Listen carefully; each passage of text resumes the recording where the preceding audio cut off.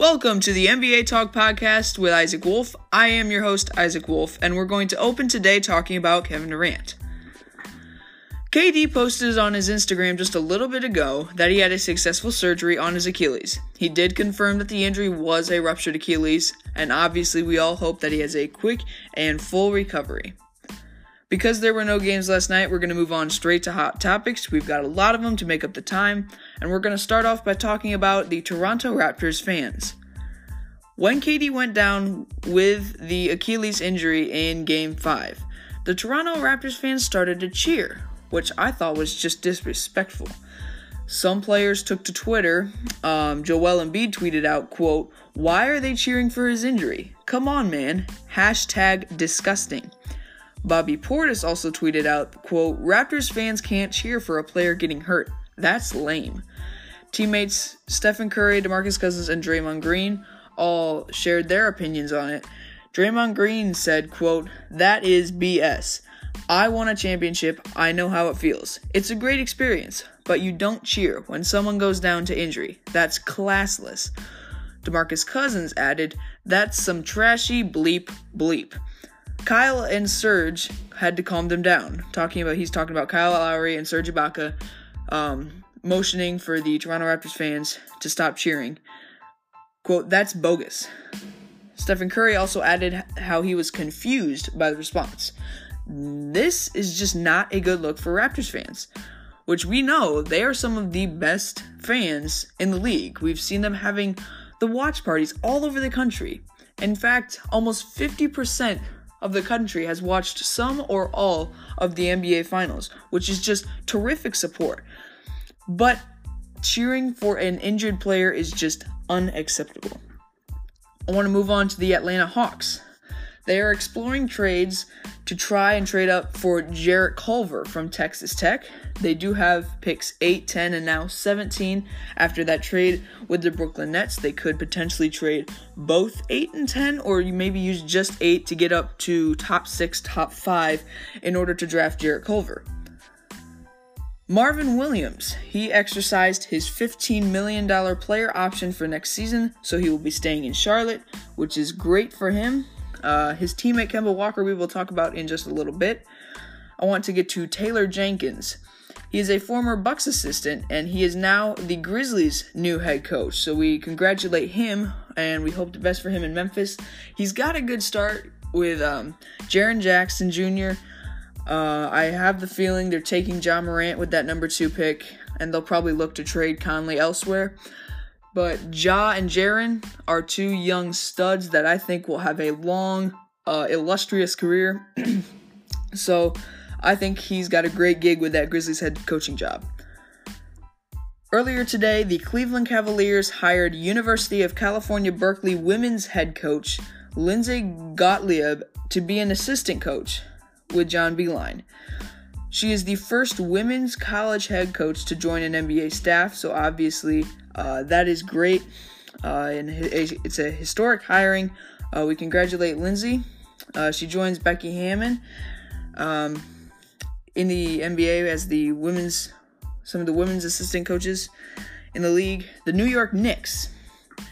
Some within the organization are hesitant to give up significant assets for an Anthony Davis trade. They referenced the Melo trade as an example, but they now plan to aggressively pursue Kawhi Leonard in free agency. With Kevin Durant going down to the injury, there are some people in the Knicks organizations who would still give him a max long-term deal. But obviously, at this point in time, Kawhi Leonard is the better bet because he's on the verge of being an NBA champion, and Kevin Durant is at home, or not at home. He's actually in New York, but he's in a hospital bed recovering from surgery.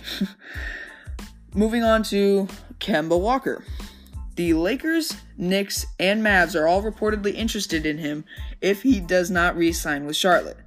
But since he made the All-NBA team, Charlotte can offer him a supermax extension worth $221 million for 5 years. That is hard to turn down for a team, for a city who has been so loyal to you. I don't see him signing with anybody else. The Lakers are an interesting fit. If he and LeBron, those two, would be, I think it'd be an interesting fit. But the Charlotte Hornets, Kemba has been loyal to the Charlotte Hornets for his whole career. I don't see him leaving Charlotte, but that's just my opinion. Spurs top assistant Ettore Messina has agreed to become the head coach of Olimpia Milano. He's been Greg Popovich's top assistant since 2014. Obviously, we've seen Duncan, Parker, and Ginobili. They're all retired now, and now Messina is moving on. It's a different age for the Spurs now.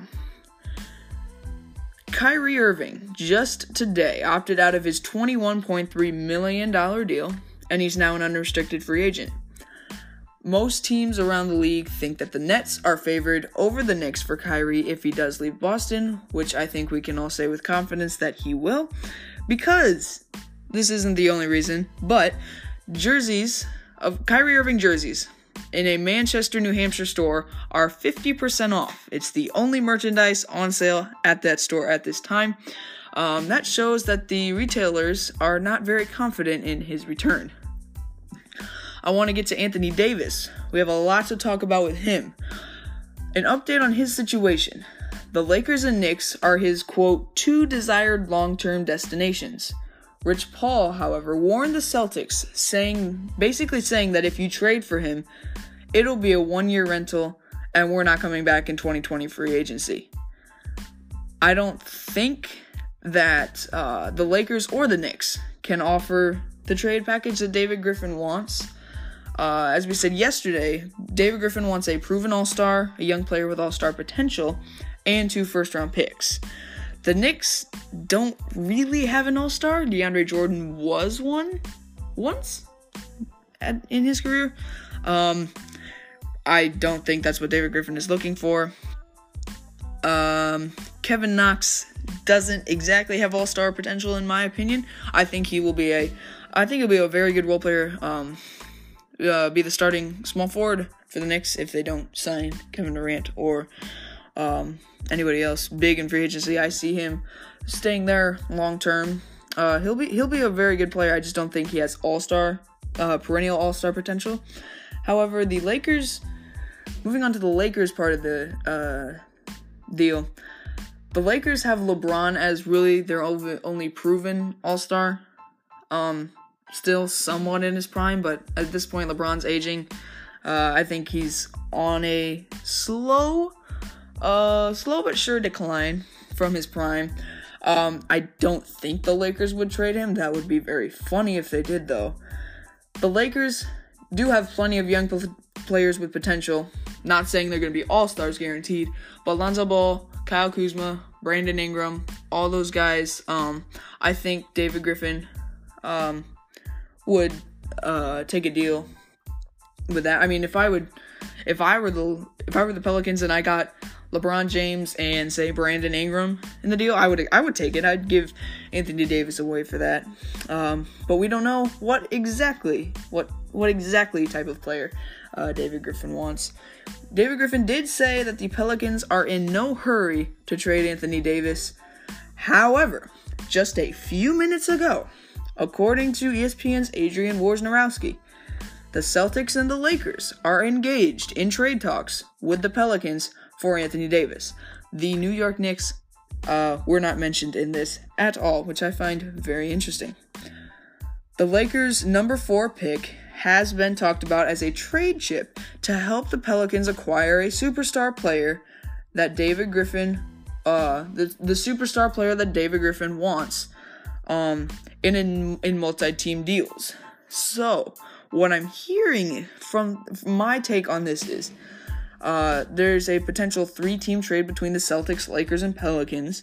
The Lakers could use that number 4 pick, potentially give it to Boston, and Boston maybe ships Jason Tatum over to LA, and then LA can maybe send him to New Orleans, and Anthony Davis can go to the Lakers. I don't see the Celtics getting Anthony Davis in this situation. I'm not exactly sure what their use is besides maybe using Jason Tatum. in exchange for that number 4 pick that the Lakers have to help the Pelicans get the player that David Griffin wants in return for Anthony Davis. We'll see how that all works out. Free agency starts June 30th, but trades can happen all throughout the summer, so we don't know exactly how much longer Anthony Davis is going to be a member of the New Orleans Pelicans. I want to move on to Draymond Green. In Game 5, he got his 6th technical foul of the playoffs, and 7 is a 1-game suspension, and we all remember this in 2016. The same thing happened, he got suspended, and ultimately, it cost them a championship. Draymond Green was going to be the MVP of the 2016 finals, I've said this before. If he was not suspended, if the Warriors won, which I think if Draymond Green wasn't suspended, the Warriors were going to win that series. I'm just worried. I'm just worried about him getting another technical foul and getting suspended. At this point, we'll get to the preview in a minute, but at this point, I don't see the Warriors winning the series. I know I said they'd take Game 6. Sorry, Warriors fans, I take that back. I'm not completely 100% decided. I ultimately will make my decision by the end of this podcast when we go to the Game 6 preview. But I'm just worried that he's just going to get suspended again. In the back of my mind, I think the Warriors can pull it off. I mean, obviously they have the talent. But in Game 5, Kevin Durant played the first quarter. He had 11 points, we all know. If Kevin Durant did not play that first quarter, I don't know who would have stepped up or if anybody would have stepped up. But without KD's first quarter, the Warriors only won by 1 point. Without KD's first quarter, they lose that game, which worries me for games 6 and 7 if 7 is needed. Just a thought there.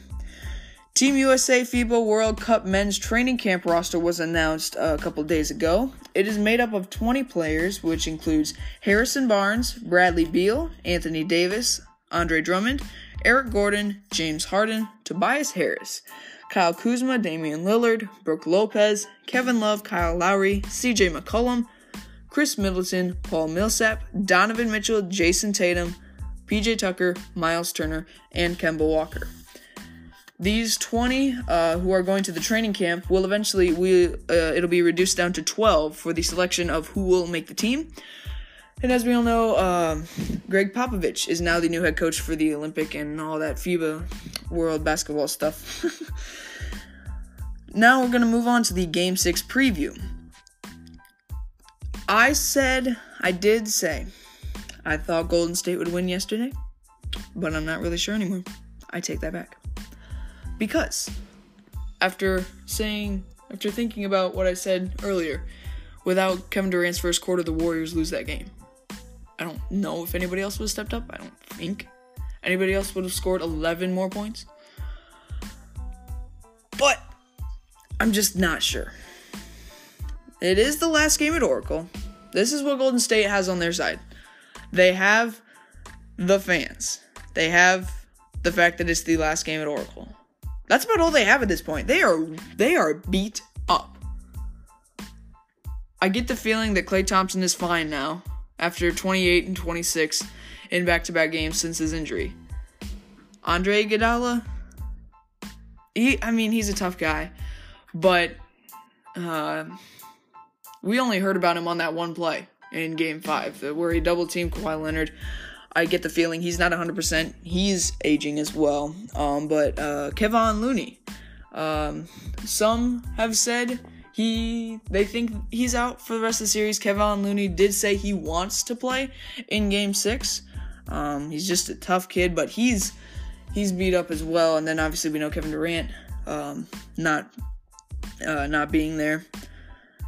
And Draymond, I don't know. I think the suspension takes place the game after you get the technical foul. So Draymond would have to get 2 technicals, which is always possible as well. as we all know, Draymond Green. But if the Warriors do win Game 6 and Green suspended for Game 7, I do not give them any chance. No offense to Warriors fans, no offense to the Warriors. I just do not see the Warriors winning Game 7 on the road without their best player, Kevin Durant, and the heart and soul of their defense and their overall team, Draymond Green. I just do not see that happening. A question is that I thought of was, will Golden State's emotions get in the way? After Game 5, Rachel Nichols said that Steph Curry was crying in the locker room. It was hours after the injury.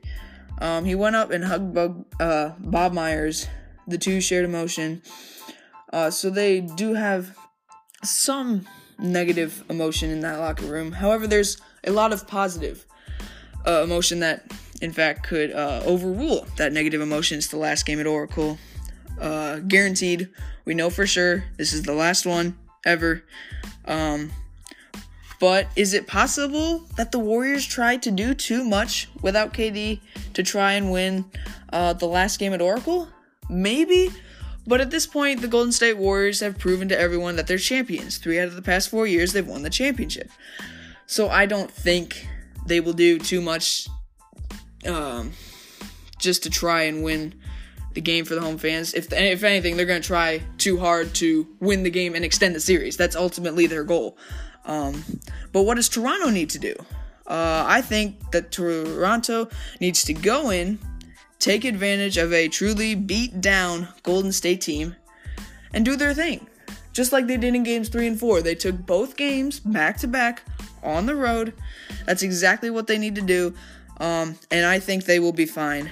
So, ultimately, my prediction is, I think, I have changed my mind. I do think that tomorrow, Game 6 of the 2019 NBA Finals will be the last game of the NBA season. It will be the last ever loss for the home team at Oracle Arena. Sorry, Golden State. That is, I just think that the Warriors are too beat up at this point. If the Warriors do pull it out, all of you Warriors fans can hate on me. That's fine. I don't care. To wrap up today, this day in NBA history, I have 2 facts for you. In 2011, just 8 years ago, the Dallas Mavericks won the franchise's first and only championship against a Miami Heat team with Chris Bosh, Dwayne Wade, and LeBron James. Obviously, the pinnacle of Dirk's legendary career. Obviously, Dirk just retired after the season. He said he is enjoying, I can tell he's enjoying retirement because he said this was just like maybe a week or 2 weeks after he retired. He said he had eaten ice cream about every day and he had gained 15 pounds. And just recently he said he's enjoying retirement. He said, I am eating and drinking everything in sight, which is just great for Dirk. Also, on this day in NBA history, in 1991, Michael Jordan, the greatest of all time, as I said yesterday, won his first ever NBA championship after beating the Lakers with Magic Johnson. Obviously, I think Magic was a little past his prime at this point in 1991. Jordan averaged 31.2 points, 6.6 rebounds, and 11.4 assists in that series. That was the start of an undefeated finals run for Michael Jordan. They had the original three-peat in 91, 92, 93, and then the second three-peat in 96, 97, 98. So I thought that was neat. And happy birthday to Drew Holiday. You may be getting a new teammate. In fact, I think you are getting a new teammate. I don't know who that will be, but you are getting a new high-level teammate in the next few days, weeks, whatever. AD is leaving. Well, actually, you are getting a very high-level teammate in Zion Williamson in the draft. But I think Drew's got something to be excited about down there with Zion. More than likely, I won't guarantee anything, but more than likely landing in New Orleans. And I don't know, maybe Jason Tatum, somebody like that, comes to New Orleans with you. Happy birthday, Drew Holiday. I have a basketball tournament on Thursday and Friday. I will be back with this podcast on Monday. unless if Toronto, which I said they will, close the series out on Thursday, I will try to make a little mini podcast for you all on Friday. But for now, I will probably talk to you Friday, but more than likely, just saying, I plan to do a full podcast Monday with lots of information around the league.